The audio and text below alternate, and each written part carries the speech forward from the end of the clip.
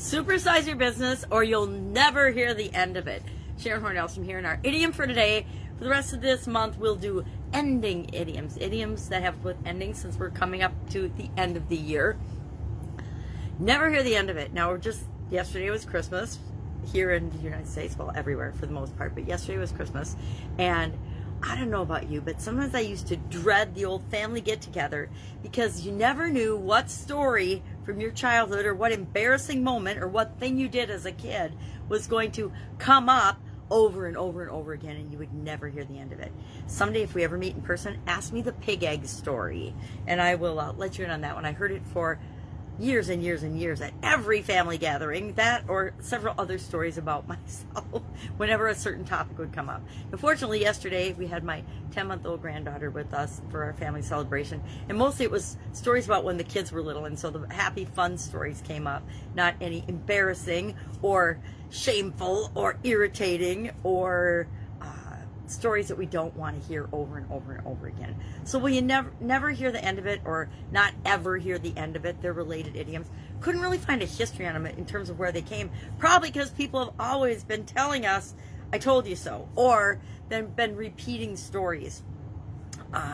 Or I had a boss once who told the same joke every other staff meeting. Not kidding. Every other staff meeting he would tell the same joke. And I'm not going to say the joke because it makes me cringe, but repeated stories are really powerful when used properly, right? With our business and helping to grow our business and build relationships and everything else.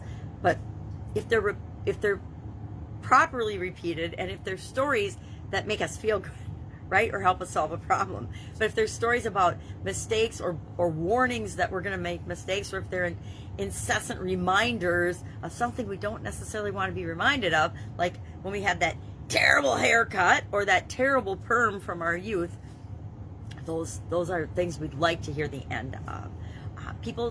Different type of people have different communication styles. Some people are braggarts and egotistical, and we don't want to hear them talking about themselves all the time.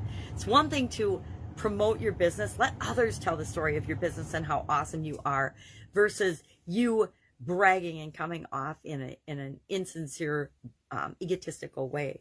I'd love to hear people's testimonies and their success stories about how their businesses are doing, especially when it's from the person that they've helped perspective. It's a great way to build customers and build your business.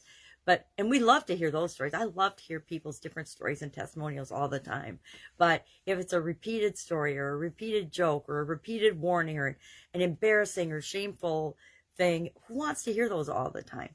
So I think the thing to remember about stories and telling stories is your timing. Know when to tell a story, know when not to tell a story, know which is the right story to tell. And we don't always know, right? Sometimes we just throw the mud up against the wall thinking we have the right story and it doesn't hit home. But we learn our lesson, and next time we either fix our timing or our story or our delivery or how we phrase it. The challenge with repeated stories, and I have a mentor and friend, Russell Brunson is his name, and I love Russell Brunson, and he says you'll get tired of telling your own stories before people get tired of hearing them. Now, I will contend that as long as you're putting yourself and your stories in front of new people, that is 100% true. But if you are continuing to tell the same stories to your same repeat customers, long-time, lifelong customers, they start to tune those out. I got to the point where every time I listened to Russell, if I caught him beginning one of his traditional stories, his potato gun story, I still can't listen to that again. If I catch him telling that, even if he's tweaked and changed and improved that story, I've already tuned out as soon as he starts telling that story. So you want to be careful that we're not using our repeated stories with the same audience, if that makes sense. At least that's been my experience. And maybe it doesn't bother other people, but it's always been one to me. I also am the type person that doesn't read the same book over and over and over again. There are very few books or movies I will expose myself to over and over again because I remember them. And so I don't need to have the exact same message, the exact same story. But I suppose a lot of people need the repetition. I need it delivered in different ways. I need the message communicated in different ways. So share in the comments below something, or maybe a story like my pig egg story that you don't really want to hear anymore. or something from a work situation, or growing and supersizing your business that you'd be happy to never hear the end of. The reason I started this was with supersize your business or you'll never hear the end of it, is a lot of times when we tell people, or when we're doing something or going after a goal, people will in the beginning make fun of us and kind of knock us down and act like we couldn't possibly do something. And then as we start to achieve our goals and objectives and grow that business and supersize that business and create what we want to see in the world, people start to believe. And I think that more of us need to set the example and show people that we can achieve our dreams, and that means that they can achieve theirs as well. So make it a positive, never hear the end of it, by doing what you say you're going to do. That's it. That's our message for today. Have an awesome day after Christmas. I am hanging out with my 10-month-old granddaughter and just going to chill while everybody else goes snowboarding.